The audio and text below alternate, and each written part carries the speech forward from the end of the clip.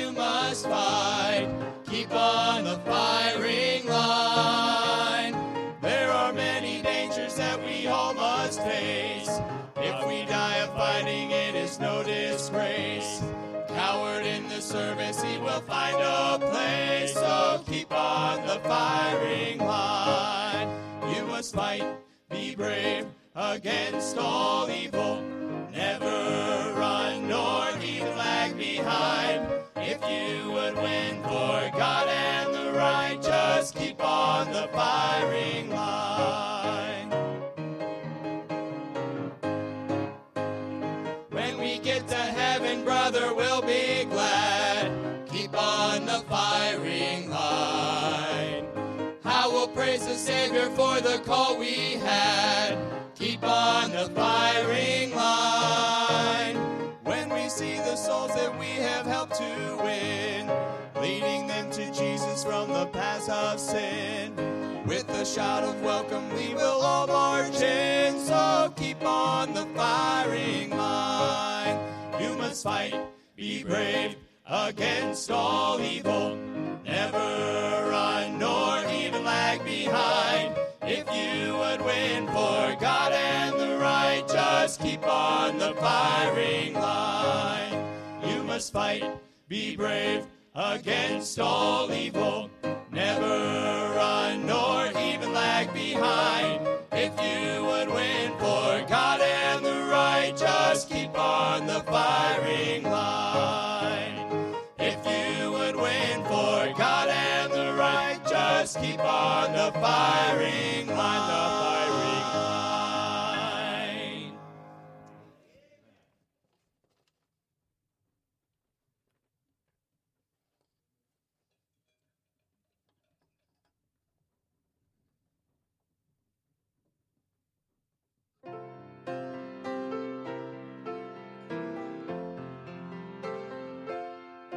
There's a voice calling me from an old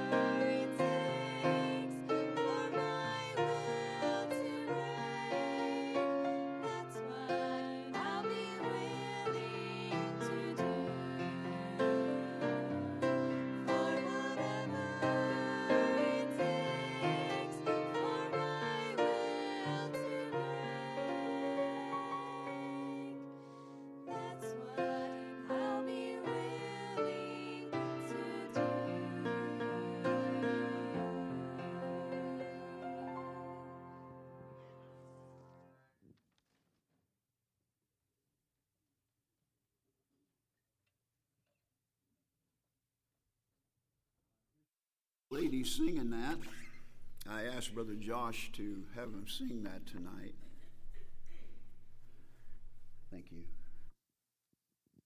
I listened to that song this morning, and God broke my heart. I must have wept for almost an hour. For whatever it takes to be more like you, that's what I'm willing to do. Can you say that? Take the dearest thing to me, if that's how it must be.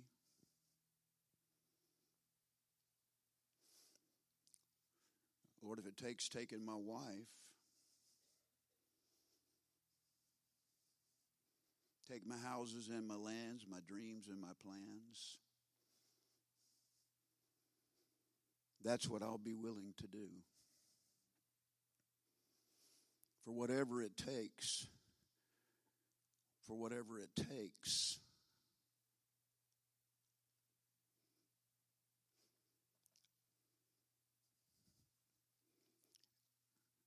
I believe we don't have revival because we're not willing to do whatever it takes.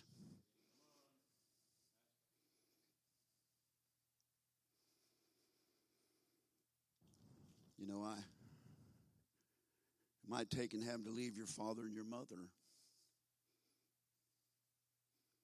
Night I surrendered what was keeping me from surrendering because I love my parents so much. And I was able to live in the same state close to them and be able to go there and see them anytime I wanted to. Night I surrendered to preach. I said, okay, Lord, may never see my parents again, but if that's what it takes. Called my mom that night and I said, Mom, I surrendered to preach. And she started crying. She said, you're not going to be a missionary, are you? I said, Mom, I'm going to do whatever it is God wants me to do. Would you maybe get to the place where you'll say, Lord, whatever you want me to do, whatever it takes. You know, God isn't going to hurt us,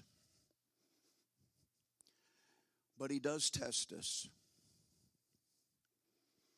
And sometimes, you know, He has to take us through some things so we can be perfected. You know, it might take having to lose all your riches and becoming poor. That's what Jesus did. He was rich, became poor. The poorest person who ever lived on the face of planet Earth was Jesus. He said, foxes have holes, a bird there have nests. I don't have anywhere to lay my head. When Jesus died, his sole possessions amounted to 2 garments. Are you willing to be poor for whatever it takes? And we are so selfish. And we are so into preserving ourselves. The Bible says, he that loses his life shall save it. He that keeps his life shall lose it. But he that loses his life for my sake shall find it. Be a sad day when many of us stand before the Lord and realize that we lost our whole life. Lost it. Well, yeah, you got saved. Wonderful. What did you really do for the Lord? Amen. Paul did that, didn't he? Interesting. The Apostle Paul is one of my heroes. Interesting, the Apostle Paul chose not to be married so he could serve the Lord. He said, those things which were gained to me, I counted them lost. I really believe God wants to send revival, but I don't think we're willing to do whatever it takes. If you've held back in any of these services from coming to the altar, you have quenched revival.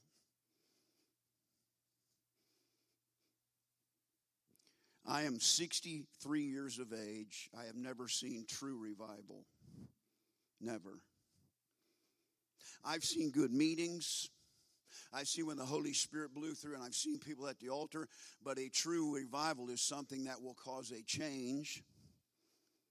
And if true revival takes place, it will affect the community. And if a really true revival takes place, like the American revival and the Great Revival, it will affect a nation. And we're glad that God works, but we don't really want to pay the price for God to really do something that might save our nation. Amen? Just think about it. You know, to be like Jesus, it might take some sorrow and suffering. He was a man, he was acquainted with sorrow and grief. Whatever it takes, Lord, to be like you. Well, are you willing to be a man acquainted with sorrow and grief? Are you willing to leave your father? Are you willing to leave your riches and become poor like me? Are you willing to suffer? If we suffer with him, we shall also reign with him. I don't like suffering, do you? But we're in this preservation mode. Lord, please don't let it cost me too much. Well, don't let it cost me anything. I want it all to be given. I want to get. I don't want to give. Amen. I'm just talking. I'm going to preach here in a minute. Might take some sickness. Might take a loss of someone you love very dear. Take the dearest thing to me. If that's how it must be. Whether Jeremiah or, your wife's going to die. I don't want you to weep over it. I want you to get up and proclaim. How about old Job? Though he slay me, yet will I trust in him.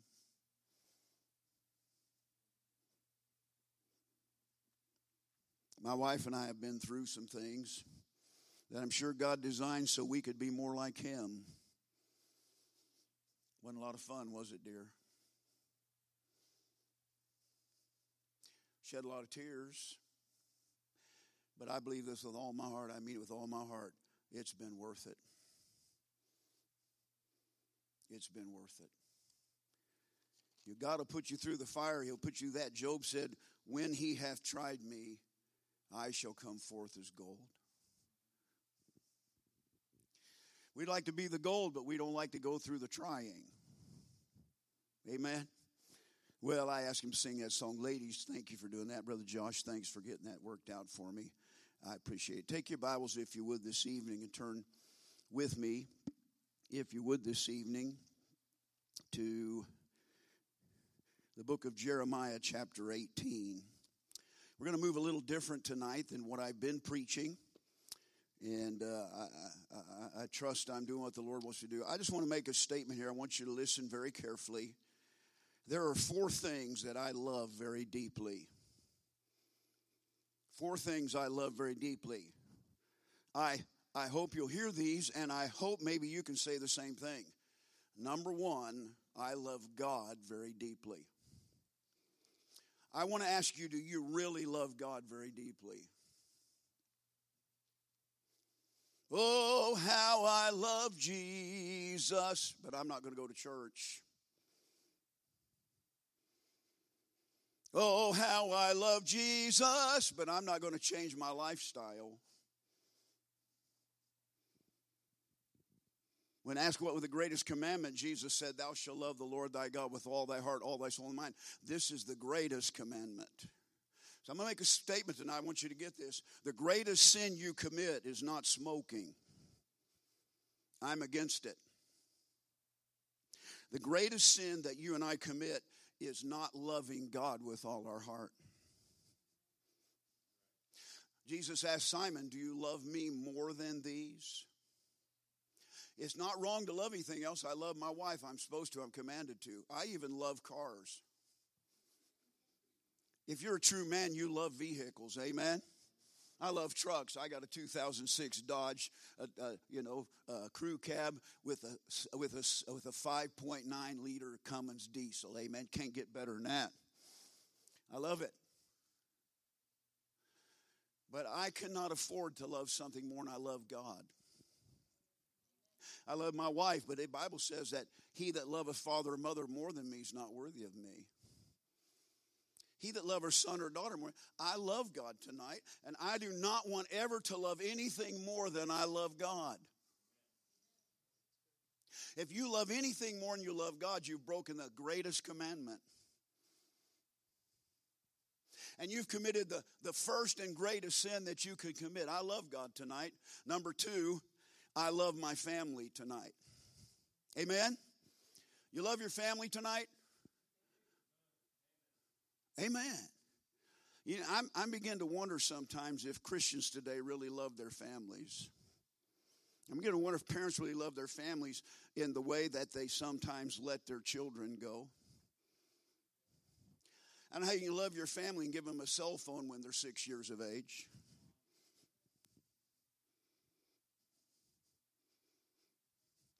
I don't know how you can love your family when, Dad, you don't have enough guts to be the head of your house and put down some rules and make sure they live by them. I don't know how you love your family when you can set a bad example for them. You know what Jesus said? He that keepeth my commandments and teacheth others shall be called great in the kingdom of God. He that breaketh the commandments and teacheth others shall be called least in the kingdom of heaven. Dad, I want to ask you, are you breaking commandments and your children are seeing it? And by doing so, are you teaching them? You don't have to listen to the preacher. I don't listen to him. You don't have to listen to God. I don't listen to him. I'm going to tell you something. I quit church because I saw that. My preacher was a hellfire and damnation right down the line preacher. We all went there and said amen, and we all went out and did exactly the opposite he said. I did it too, but I said when I got old enough, I said, I'm not going to go to church and act like I'm obeying. And it ruined my life for several years because I was taught by example that these commandments don't mean anything. Even though the Bible says and the preacher says it, they don't mean a thing. God says if you do that, you're going to be called least in the kingdom of heaven. I love God very deeply. I love my family very deeply. I love Israel very deeply. Somebody say amen right there. Now you better get this down. Israel are God's chosen people, and that's never been changed. You better get this down. They are not the oppressors in the Middle East. They have not taken Arab land. You just read your Bible, you got to figure it out. The Jews took the land of Canaan from the Canaanites. The Canaanites are not the descendants of Shem. They're the descendants of Ham. The Arabs are Shemites. They're basically the half-brothers of Abraham, Ishmael, of Isaac. Amen. And the Arabs didn't have that land before the Jews. The Jews had it before the Arabs. I love Israel. There's an independent Baptist movement that's anti-Zionist, and you better not have 1 ounce to do with that. Nothing to do with that. Nothing. I don't care how slick he is. I don't care what he teaches. If he's against Israel, he's against God. He's bringing a curse. Amen. And America's about to get cursed, and the only thing I thank God we got a president that's pro-Israel. Thank God he moved our embassy to Jerusalem and made the statement, that's Israel's capital. Amen. And one of the things keeping God's hand from judging this nation is the fact that we are still a friend of Israel. If you got a problem with Israel, you better get at an altar and get your heart right with God. Amen. Amen. I love Israel. And you know what else I love? I love America. I love America. You know, I am so glad I was born in this country.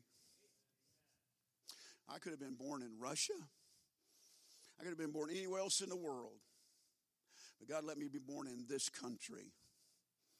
Now, I said all that to say this. From where I'm standing tonight, every one of those things I love is in danger. Every one of those things I love is under a severe attack. Every one of those things I love is literally, I'm just saying to you, literally, it looks like they're on their very last leg. Now, I know God is not ever going to be on his last leg, but it looks like God is on his last leg in this country. And when that happens, that God is no longer anything in this country, you can expect that this country is going to experience some real heavy judgment from God. Amen. And I just want to say this to you. I don't think the rapture is going to take place before we have to experience that. So some of you need to quit just sitting there with your head in the sand like an ostrich. Well, Jesus will come back before it gets too bad. Don't you count on it. Let me just say something. One day with the Lord is as 1,000 years. And 1,000 years one day. You know how long Jesus has been in heaven? 2 days. 2 days. When he said, oh, I'm coming back quickly, he wasn't lying to you. You see, you and I don't operate on God's time schedule down here. We're on this earthly time schedule, but God's on a totally different time schedule than we are. God over there said it's been 2,000 years. It's been 2 days.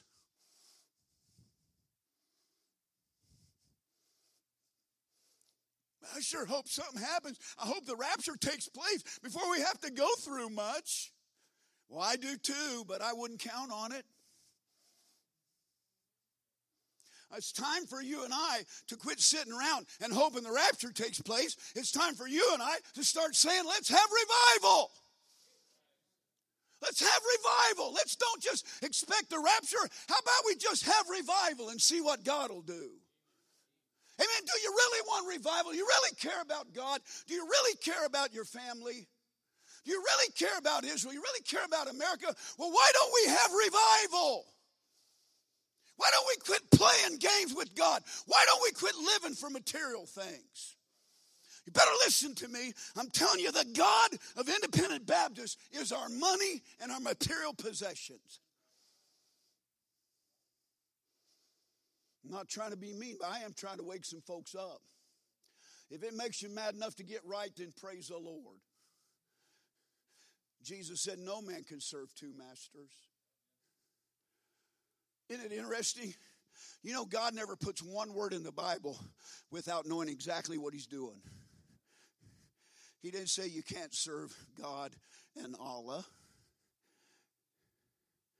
He said you can't serve God and Baal. He didn't say that. You want to know why? He knew that Christians post-Calvary would never worship a stone. We would never worship some idol we carved out by our hands. We know that Jesus, we know Jesus. What he did know is we would start worshiping mammon. I'm going to tell you why we don't have revival. I'll tell you why so many churches are not doing anything. I want to tell you why the hand of God is not on things anymore. Because many of his people, not all, but many of his people, all they live for is money. And then give God a little, give God a little service here and there. Amen. I'm not trying to be mean. God wants us to have money. The more money we got, the more we can do for the Lord. And God isn't upset when we have things. He gives us richly all things to enjoy. But he didn't give them to us for us to worship. He didn't give them to us for us to live for. The Bible says, labor not to be rich. Well, you like the Bible, don't you? You're a Bible believer, aren't you? Really? Before you say amen, you better ask yourself. The Bible's pretty clear. Jesus said, lay not up for yourselves treasures on earth. Lay up for yourselves treasures in heaven. For where your treasure is, there will your heart be also. That's why so many people's hearts are in the world and not in God. Now, I know I'm probably preaching to the choir tonight, but I know where revival's got to start. It's got to start with God's people. President Trump can't bring revival. Amen. Politicians are not our answer. By the way, I'm for our politics, and I'm for voting, and I'm for writing your senator. I wrote President Obama many times when he was president. But I am also for praying for them.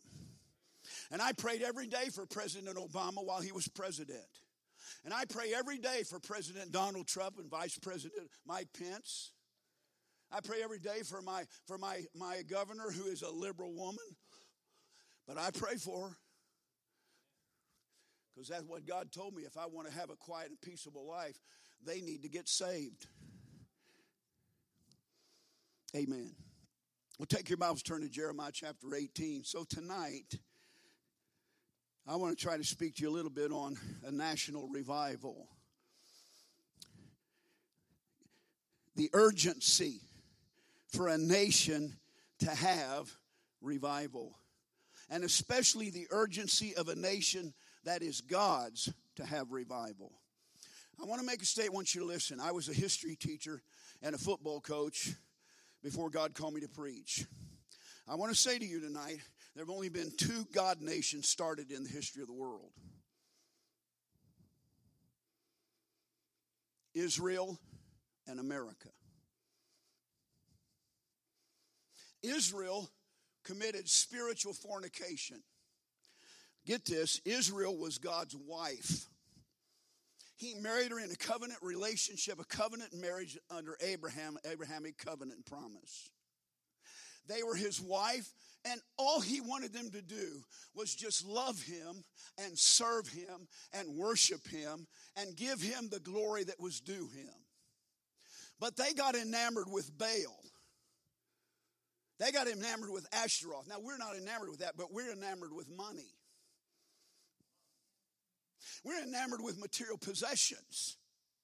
Now, I'm not trying to be mean. I'm not at all. I'm not saying it's wrong what you have. I'm asking you, where is your heart in all this? I'm asking you, what is it that motivates you? Who or what is it that makes most of your decisions? You know who's supposed to make our decisions? God is. Proverbs 3, 5, and 6. Trust in the Lord with all thine heart. Lean not to thy own understanding. In some of thy ways acknowledge him. Is that what it says? In all thy ways acknowledge him. When's the last time you asked God for wisdom about a decision you made instead of looking at the money it was going to give you? The material possessions and blessings is going to be. When's the last time you let your children participate in something because it was fun and pleasurable and the world had produced it for them, instead of asking them, God, is this what my family ought to do? Now, I'm not trying to be mean, but let's get off our high horse. If we want to have some revival, it's time to get real, folks. If we're not going to get real, then we just ought to shut the meeting down tonight and go home. And probably for some people, that'd be a real blessing. I didn't come to hear that. No, well, maybe you didn't, but I sure hope you'll hear it. Because if we don't hear it, this nation is down the tube. Now listen, I'm not preaching revival for me. I'm going to be 64 in July. Man, I'm if they kill me today, don't make a bit of difference. I've lived a good life. But I have 3 children, all of them married, and I have 10 precious grandchildren. If something doesn't change in America and Jesus doesn't come back, my son that's a preacher in Chicago is probably going to end up in prison. And they may cut his head off. And my precious grandchildren may raise up in America where they'll not ever be able to hear the name of Jesus unless it's done secretly in them of having a danger of being killed themselves. That can't happen in America. You need to wake up. I'm preaching revival, and I want to see a national revival because I'd like to have my sons and my daughter and their families enjoy the blessings that I've enjoyed.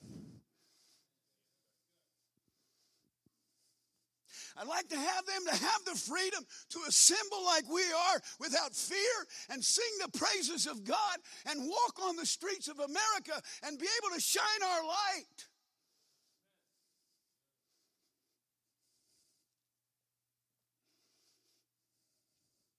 Jeremiah 18. Look at me at verse 7. If you'll stand for the reading of God's word, I'm getting the message. I'll try to be brief. I told you I got that outline. I haven't learned that one yet. Jeremiah 18, verse 7. Look what it says. At one instant I shall speak concerning a nation and concerning a kingdom to pluck up and to pull down and to destroy it. If that nation against whom I pronounce turn from their evil, I will repent of the evil that I thought to do unto them. And at what instant I shall speak concerning a nation, concerning a kingdom, to build and to plant it, if it do evil in my sight, that it obey not my voice, then I will repent of the good wherewith I said I would benefit them. Here, dear friends, is God's dealing with a nation. He didn't say if Israel, he said at one instance when I say to a nation. So he's talking here about God's dealing with any nation. That he says, you're wicked and you're evil, and I've sent you a preacher, I've sent you a prophet, I've sent somebody to stir you up about dealing with your sin and having righteousness, and you didn't listen. I'm going to destroy you. What nation I decided to set you up. And you think, well, we got God's hand on us so we can just live any old way we want to. I'm going to destroy that nation. I don't know where America's at, but I believe America be found in both of those situations. And notice the little word instant. That little word instant means in a short moment of time. Here's what God's saying. The moment that I decide that I'm going to destroy that nation, they've just got a little moment of time. Only a little short time. They don't have forever. They don't need to be playing around. They don't need to be thinking, well, we got time. No, he says, at that instant, that nation better repent.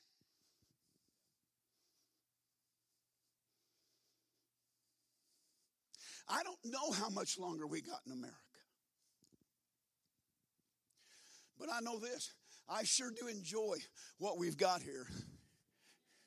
I sure do enjoy coming to the Community Baptist Temple in Akron, Ohio, one of the greatest churches I've ever been in. I hope you truly understand what a blessing you have. I hope you truly understand how wonderful it is to be saved, how wonderful it is to have freedom, how wonderful it is to be able to be in this church, amen? And I'd hate to think that we don't appreciate it enough to do what we ought to do to keep it. Well, I know. We're all busy. We're all wrapped up in ourselves. We've all decided what direction we're going to go. And we don't like it when the preacher climbs our tree. I want to tell you something. Those prophets that God sent to Israel didn't come in and tickle their ears. You have a pastor. He loves you. He leads you. He feeds you. That's what he should do. But every once in a while, you need a revivalist, or maybe you could call it I don't believe in prophets today, but maybe just somebody that has that calling on their life to come in and say, you know what? Why don't we get right with God before God decides to get wrong with us? Well, God would never do that. You need to read your Bible. Just read Psalm 1.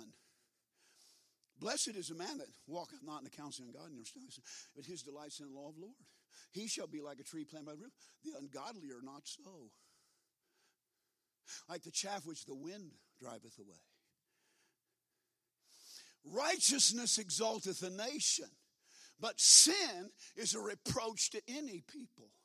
Can I tell you, America is just about as sinful as any nation in the world. We'll just stand by like ostriches and put our heads in the sand. Well, I hope Jesus comes back. I do too. Even so, come Lord Jesus. Tonight it'd be great. But if he don't come back, how about let's have revival? Father in heaven, please help me tonight. Help people to listen. Holy Ghost of God, please. Father, please, I'm just, I know I'm crazy. I know I'm ADHD. And I know I'm scream and holler a lot, move around a lot. That's just me, Lord. But I hope, dear Heavenly Father, that you will take the word, take the message. I pray that people will, if there's something about my behavior and my preaching that maybe offends them, I pray you'll just block that out of their mind and let them hear tonight the message from God. Please. In Jesus' name I pray. Amen and amen. I will not have much time to get into this, but I believe a study of history and a study of the prophecy of the Bible shows us that America is God's nation. If you would take your Bibles, turn with me to Matthew chapter 21. I don't have time to go through all this. I've talked to a preacher about it the other day. And actually, the first time I preached, I know most, you may be seated. I'm sorry. I get started preaching. Every time I pray, just sit down, okay? Let's get started. Here last time when I came here and preached, it's been 4 years ago in the old building, I preached a message on the time of the Gentiles be fulfilled. In Matthew 24, Jesus said to the Jews, he said, and the Jews shall be trodden underfoot by the Gentiles until the time of the Gentiles be fulfilled. The Jews were set aside. God divorced Israel. He had divorced him, Aholibon, and I can't remember the other, what they called him. But both of them, Israel and Judah, God said, you've committed adultery against me. I married you, I made you my special people, and all I wanted you to do is just be a faithful wife to me. Can I tell you men in here that are married, how would you like it if your wife loved another man more than you? How would you like it if you came in and your wife was talking about somebody else being so wonderful? The Jews loved Baal and Ashtaroth more than they loved God. And when the Chaldeans came in with all their armor on and all their chariots and stuff, the children of Israel began to say, wow, look at this army. And they gave greater might and they gave greater respect to the Chaldean army than they did the Almighty God who killed people at hundreds of thousands just with his hand. And I wonder tonight how many of us give more glory to our home than we do our Savior. We talk more about our job and our cars.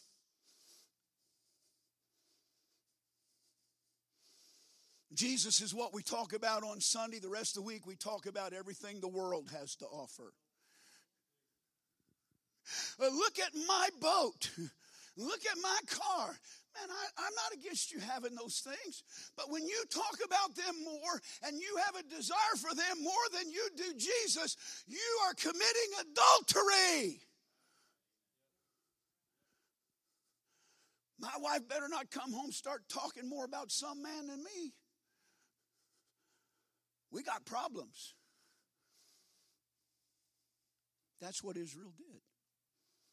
And God said, because of that, I'm divorcing you. I'm setting you aside. And I'm going to let the Gentiles have the preeminence. And I'm going to keep you trodden underfoot until the time of the Gentiles be fulfilled. Now, we know that we're coming close to the time of the Gentiles because in 19 and 18, Balfour Declaration, Jews went back to the Promised Land. In 1948, they became a nation. And when Jesus comes back, one of the main reasons he's coming back is so that Israel can be reunited with their husband, God. Hosea tells us about that. Go marry a woman of harlotry.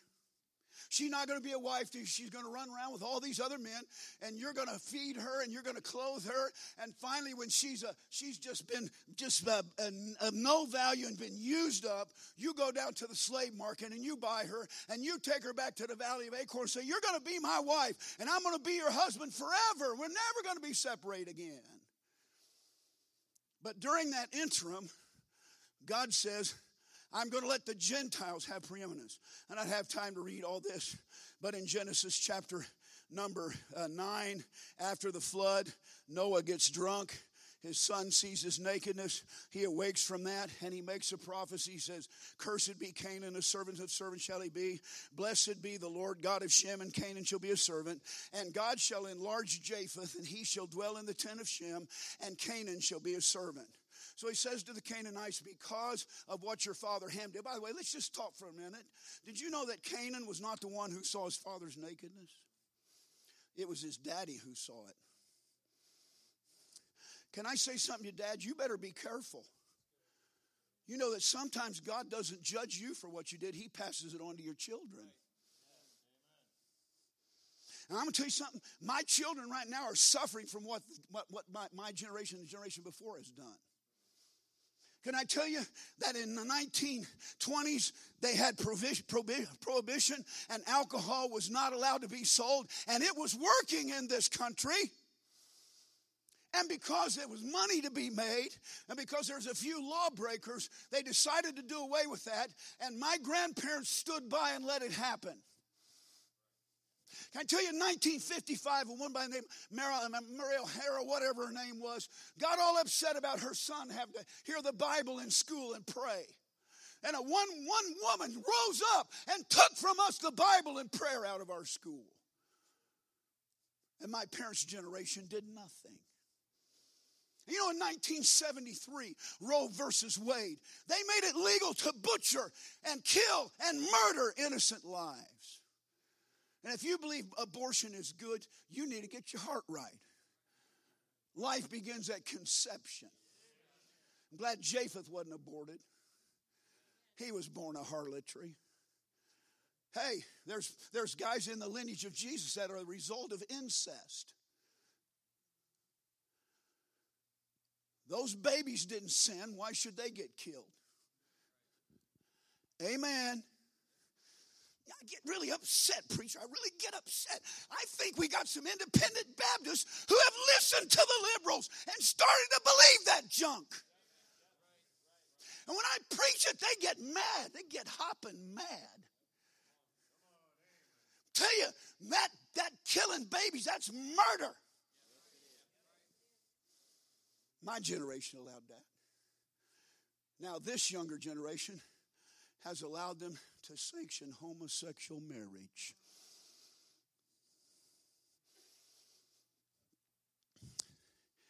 The Jews,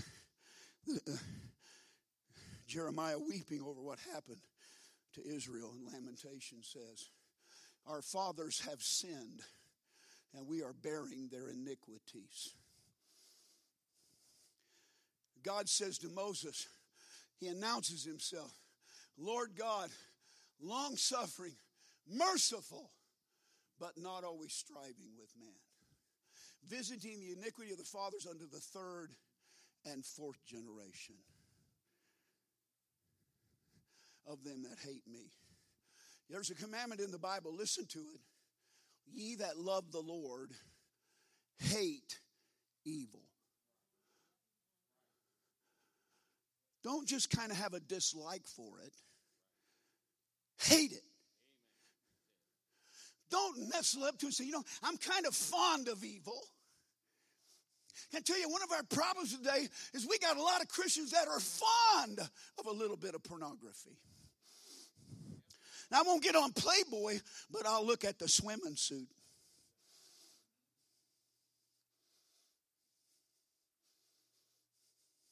We're fond of a little bit of worldly music that doesn't honor Christ. Hello? Boy, preacher, if looks could kill, I'd be dead.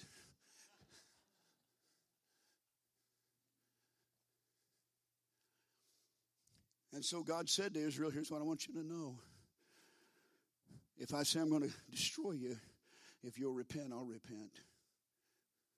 And if I said I'm going to bless you and you turn to evil, I'm going to repent of the good I did. Amen. And I'm telling you tonight that God has the same. He's the same yesterday, today, and forever. He changes not.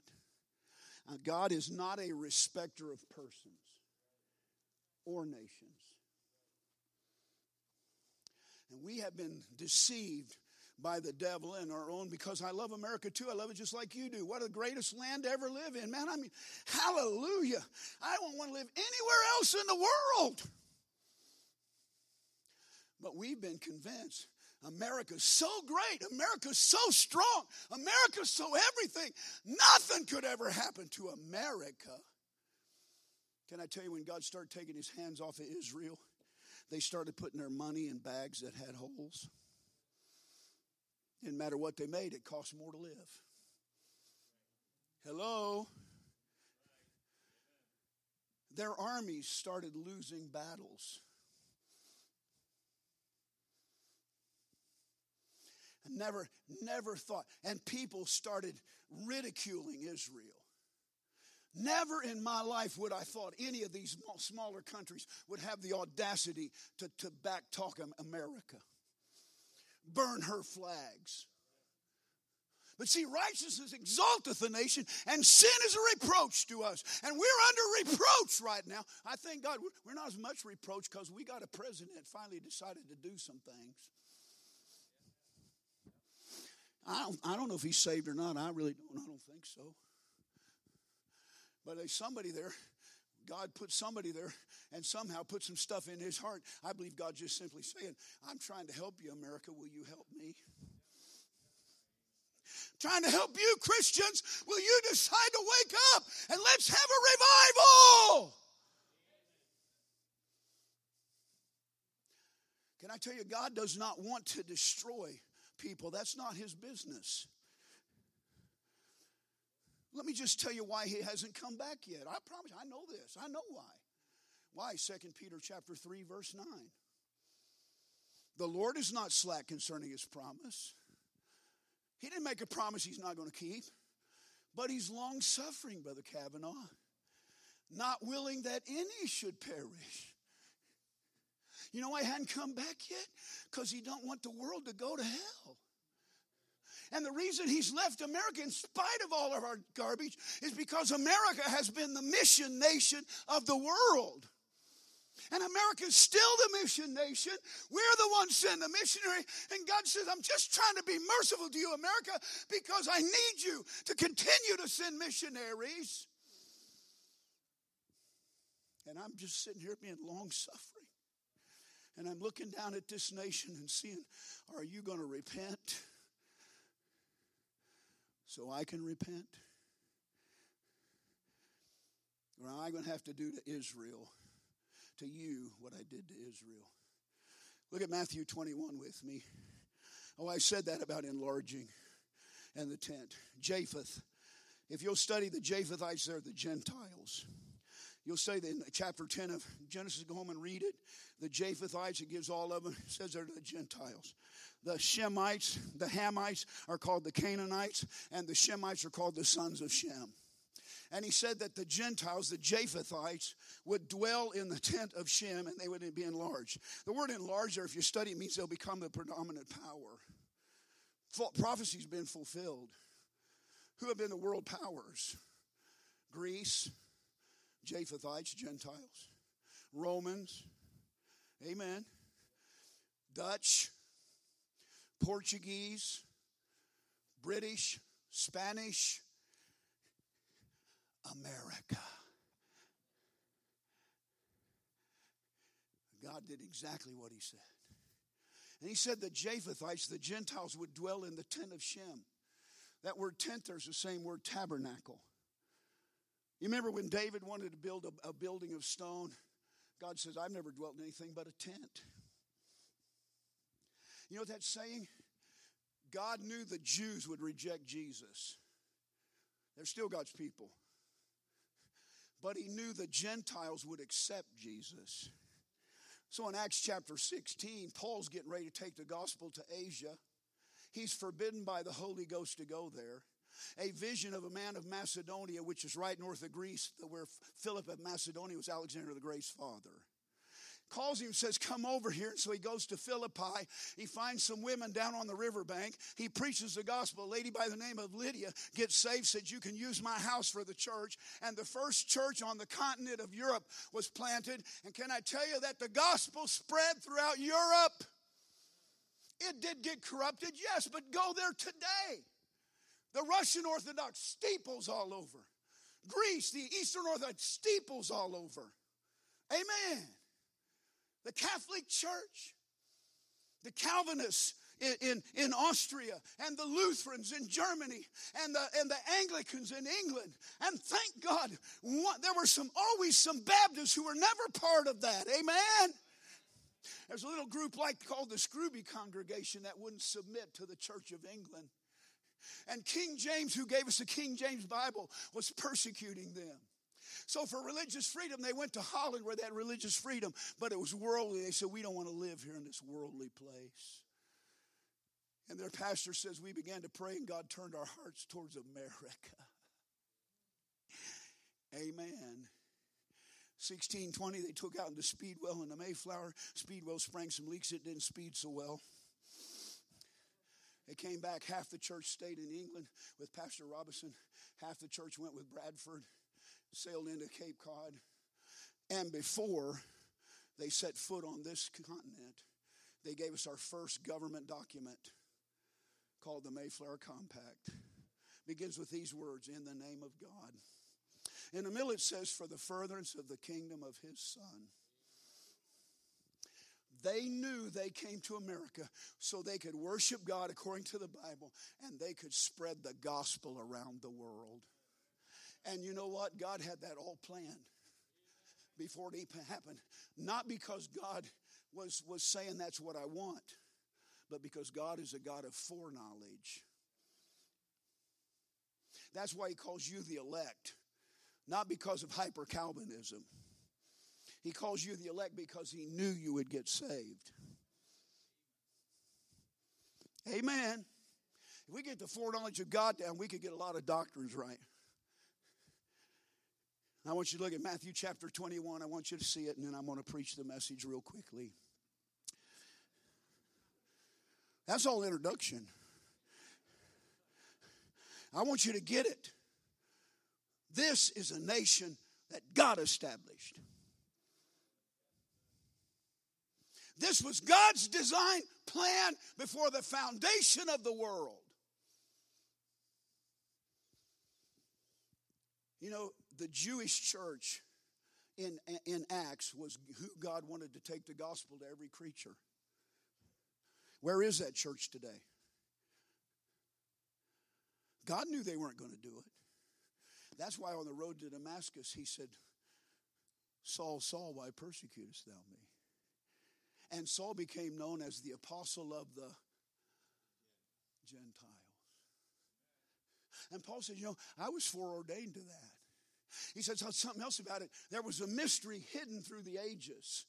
And God has revealed that mystery to me. What is it? Christ in you. Salvation is of Jesus. All the prophets prophesied, but they didn't understand. Said they desired to look into it, but they couldn't figure it out. But when Paul came, the whole world through the Gentile apostle gets to hear Jesus is the way. Jesus is the way. Thank God for our wonderful God. Thank God that he chose you and I who are American Christians to be his special servants. Was he not interested in the Canaanites? Sure. He wanted them to hear the gospel. He needed some nation to do that. Was he not interested in the Shemites, the Jews and the Arabs and the Orientals? And yes, but he needed a nation to do it. And he says, I've already got this plan. They're going to come some folks over here and establish a nation. Oh, I can't help it. I'm getting excited. Look at Matthew 21. Jesus speaking. Said last night when Jesus speaks, you ought to listen. He's speaking to the Jewish religious leaders. In verse 33, he says, here another parable. There was a certain householder which planted a vineyard, hedged it round about, digged a winepress in it, and built a tower, and let it out to husbandmen, and went into a far country. By the way, I don't remember what prophet it is, but one prophet said, God said to the prophet, I planted a vineyard, talking about Israel. I put a hedge about it. I dunged it. I came looking for grapes, and I found wild grapes. And he asked the question, what more could I have done to my vineyard? He's simply talking to Israel, said, what more could I have done to you? I chose you. I was your God. Nobody else knew you personally. And you knew no other God personally like us. You're special. And I planted you.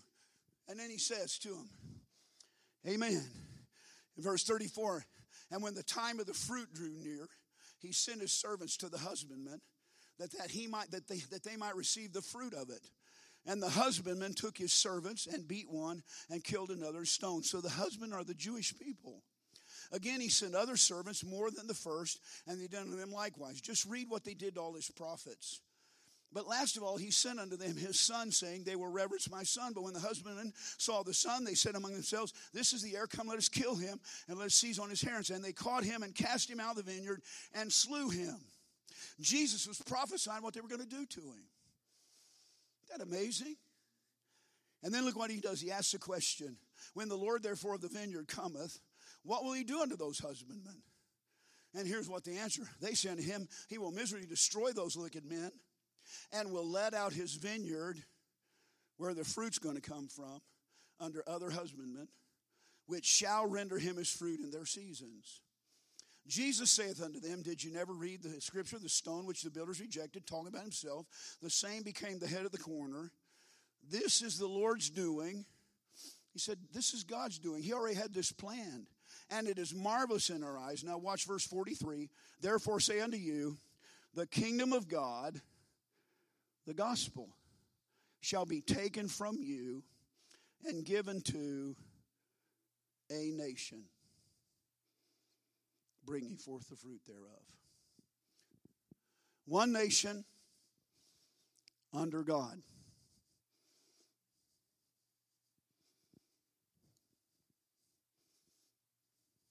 He said, here's what I'm going to do.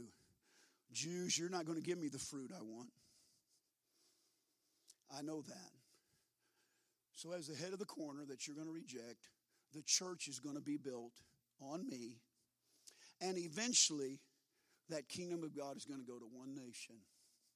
And that nation will bring forth the fruit thereof. You know what the number one fruit of Christianity is? Other Christians. I'm not talking about the fruit of the Spirit. So many of us are confused that think that we're bearing fruit when we have the fruit of the Spirit. No, you're not bearing fruit. You have been given the fruit of the Spirit. When you bear fruit, it means you will lead other people to Christ. He said, here's my commission. Go preach the gospel to every creature. Baptize and train them. This is what I want you to do, Jewish church, but you're not going to, only a few of you are going to accept me, and the rest of you are kind of just going to go off into oblivion, but I've got it already taken care of. I'm going to send that gospel to the Gentiles, and they're going to accept it, and one day there's going to be one nation raise up. And they're going to give me the fruit. You know what another fruit that God deserves is? He needs to be told and he needs to be made known that he is the only God. Our founding fathers did not believe in Allah.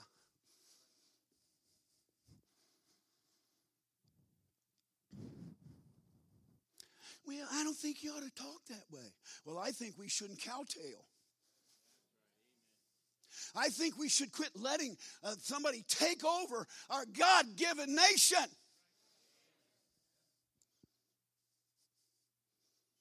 Amen. There is no God but Jesus. He said, all the gods of the nations are idols. I'm the only one.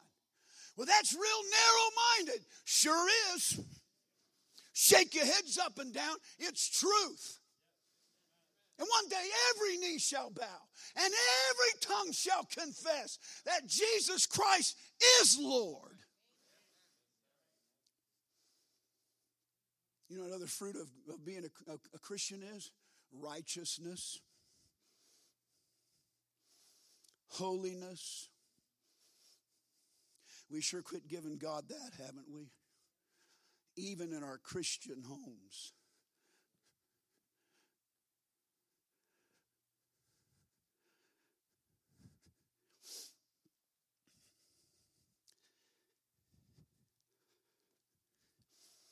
And so here's God. He says, I said, I'm going to build you up and plant you. And if you turn to evil, I'm going to repent of my blessings. God sure has put up with a lot. How much more do you think that we ought to just think we can put God through?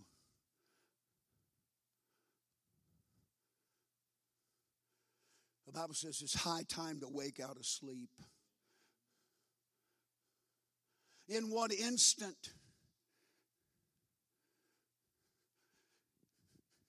the wicked shall be turned into hell, and all nations that forget God. Didn't say nations that never knew him. My people Israel have forgotten me days without number. America has forgotten her God. And many of us Christians, the only time we think about him is on Sunday morning, Sunday night, and Wednesday night, and the rest of the week, it's all about the world.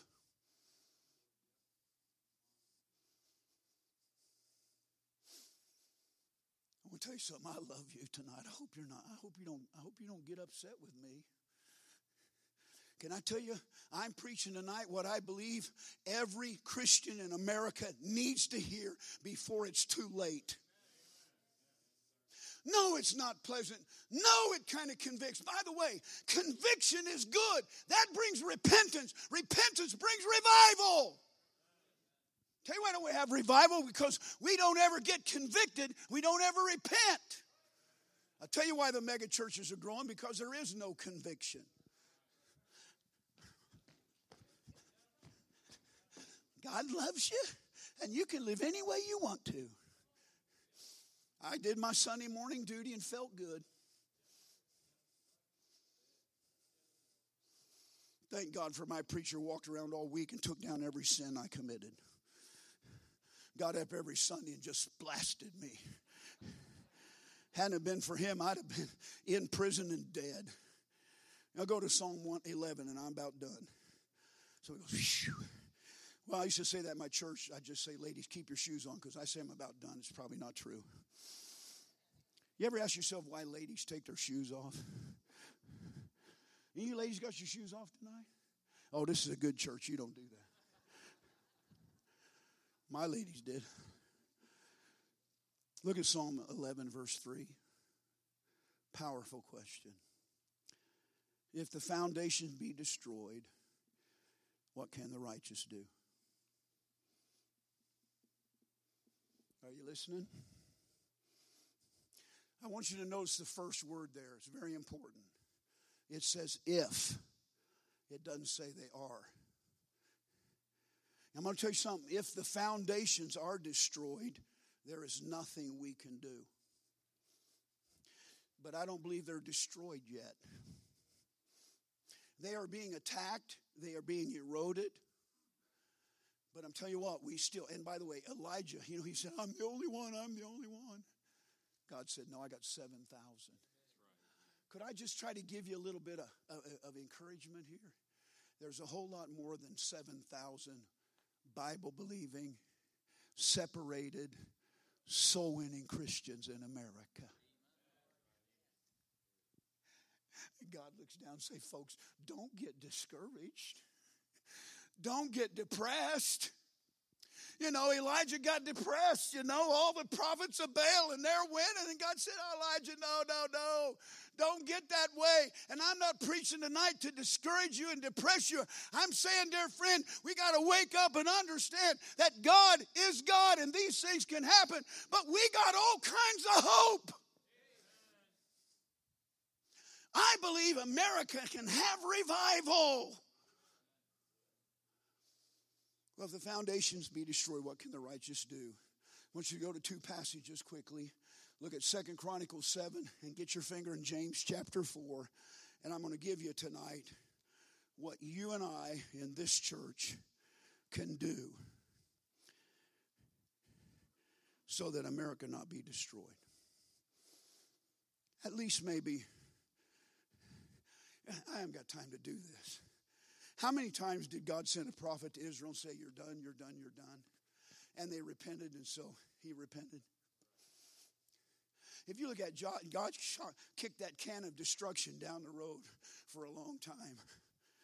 Finally came to Jeremiah and said, if Moses was here and somebody else was here, don't pray for him. I'm not going to forgive him anymore. But I don't think God's come to a place where he won't forgive us. Amen? Why, Brother Houston? Because still a lot of people need to be saved. Why, Brother Houston? Because we're still sending missionaries. By the way, can I tell you something? One of the greatest things this church can do is send as many missionaries as you can to a foreign country. God says, hey, I got to keep that church going. I got to keep blessing them. Just start shutting up your bowels of compassion. Start holding your money back. See what God does. How we ever talk about in churches giving. No, it's not. But I'm going to tell you something. If you don't give so the gospel gets out, God can't bless you anymore. Okay, I'm hurrying. 2 Chronicles 7:14. Look what it says. Y'all know it. If who? My people. Not the heathen. Not the other religions. If my people, which are called by my name, Christian, shall humble themselves and pray and seek my face and turn from their wicked ways, then will I hear from heaven. I will forgive their sin and will heal their land. Now look quickly at James chapter 4 with me, verses 8 through 10. For every Old Testament passage, there is a New Testament correlation passage. I believe James chapter 4 is a correlation. If we want to see revival in America, the New Testament, and that in 2 Chronicles, but James chapter 4, verse 8, draw nigh to God, and he will draw nigh to you. Watch it. Cleanse your hands. He said, if they turn from their wicked way, ye sinners, purify your hearts, ye double-minded. Watch the next statement. Be afflicted and mourn and weep. Let your laughter be turned to mourning and your joy to heaviness. Humble yourselves in the sight of the Lord, and he shall lift you up. What can we do? Number one, prostrate ourselves. I'm talking about humbling yourself. If my people will humble themselves, humble yourselves, he said. Can I tell you what? We have a pride problem. Ain't nothing wrong with me. Get off of it. Everybody in here is a sinner. Everybody in here is dealing with flesh, so we cannot do the things we would. Everybody in here, if they be honest, you know there's something in your life that's not right. And God knows it. He's not mad at you. And I want to say this, your preacher doesn't expect you to be perfect. You know what the best thing you can do for your preacher? Just be faithful. If you're faithful, your preacher's happy. He knows you're going to mess up because he messes up. What we got to start doing is we got to quit fighting God about confessing our sins. And it ain't just confessing. The Bible says, he that confesseth his sin and forsaketh them shall find mercy. If you confess it and you don't forsake it, don't expect mercy. Do you give mercy to your children when they keep doing the same thing over and over and over again? No, you have to continue to chasten them. But when they decide to quit doing it, they get to live in mercy. Amen? Come on, we got to get right with God. We got to humble ourselves. This just gets me, preacher. In the Old Testament, when they saw God, they fell on their face. They said, hey, how you doing, God? Me and God, we're buddies. This is blasphemy. Me and the man upstairs. That's blasphemy. He is not a man. He's God. Holy God. Awesome God. Pure God. His eyes are eyes of fire. The Old Testament, when they got burdened, Brother O'Donnell, they would rend their garments. We won't even go to an altar. they would put dust and ashes on their head. About time we got humble. God, I'm humbling myself before you. I know I'm not what I ought to be. We need to prostrate ourselves. What else can we do? Have revival? Use and purify ourselves. Turn from their wicked ways. What it says in James there. Purify your hearts. Amen. This one kills us. Let your laughter be turned to mourning. When's the last time you mourned over your sinfulness? When's the last time you were broken to the point you wept and said, oh God, oh God, oh God, I'm so wicked. Can I tell you what? God hates sin. God hates sin so much, he condemned all sinners to an eternal hell. And in his mercy said, I'm not going to send you there if you accept my son. But don't you think you can play these games with me? Number one, we need to prostrate ourselves. Number two, we need to purify ourselves. And number three, we need to pray. If my people, which are called by my name, will humble themselves, seek my face, turn from the wicked way, and pray, I will hear from heaven, and I will hear their land. Let me give you the kind of prayers we need to do, and I'll be done. I believe this. I don't have time to read it.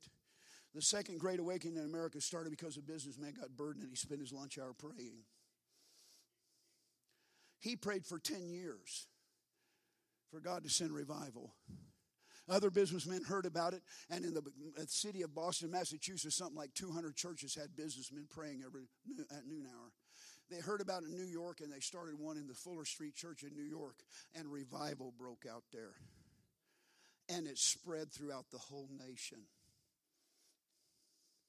We can't even get a revival in the church, but they got a revival in the nation because they prayed. What kind of prayer should we pray? Really quickly, and I'll give them to you and we'll go to the house. We should pray prayers of forgiveness. Jeremiah said to God, we acknowledge, O Lord, our wickedness and the iniquity of our fathers, that we have sinned against thee. Do you know there was a lady that prayed, I think, in Pennsylvania, prayed in the name of Jesus, prayed about the wickedness of that house. Boy, did she get ripped. In Kansas years ago, a preacher got up in the double chambers to open Congress, and he said, dear God, I want to say to you, we need to ask you to forgive us, because in this chamber we have legalized this and we've legalized that and we legalized this. And they start going, boo, boo, boo. Well, we better start acknowledging the sins of America.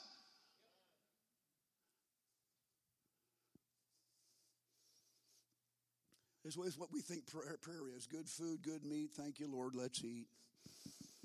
Now lay me down to sleep. Pray the Lord my soul to take.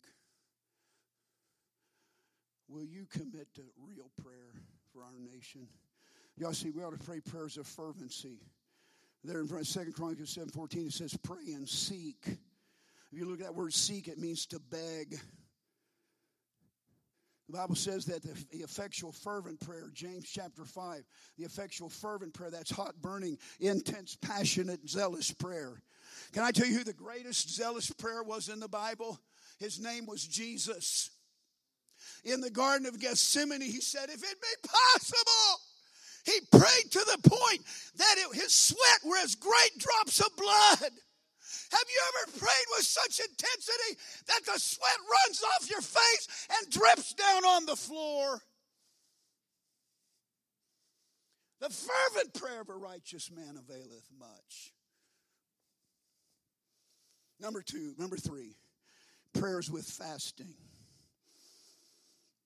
Joel chapter 2, saith the Lord, turn ye even to me with all your heart, and with fasting, and with weeping, and with mourning. Prayers for revival. Psalm 85, verse 4. Turn us, O God of our salvation. Verse 6. Wilt thou not revive us again? Number next, prayers for God's mighty work moving. Psalm 119, 126. I pray this prayer often. Write it down. Pray it. It is time for thee, Lord, to work, for they have made void thy law. God, it's time to work. America has made void your law. God, we need your hand to move. We're too busy playing to be praying. I'm guilty. I'm preaching to myself. Lastly, we need to pray for that. Let me close with these words. Is life so dear or peace so sweet as to be purchased at the price of chains and slavery? Patrick Henry. Forbid it, Almighty God. I know what course others I know not what course others may take, but as for me, give me liberty or give me death. Could I rephrase that for us today? Is living comfortable and affluent so dear, and continuing in apathy so sweet as to be purchased at the price of judgment? Forbid it, Almighty God. I know not what course others may take, but as for me, give me revival or let me die trying. The urgency for revival in our nation. I don't know what you're going to do. That's between you and the Lord. But I'm praying somewhere that I go preach. God's people will be moved so much that God will be moved and say, I'm going to give revival. And if they'll just continue, I'm going to give a revival that'll change their city. And I'm going to give a revival that'll affect this land. Whatever it takes to be like you, that's what I'll be willing to do. Do you really want revival, or are you willing to obey? Let's stand with our heads bowed, our eyes closed. Father, thank you for this dear pastor, these dear people. And Father, I know I'm a revivalist and I preach hard. I know sometimes, Lord, it's not what we want to hear. It wasn't what the prophet said to Israel, was not what they wanted to hear.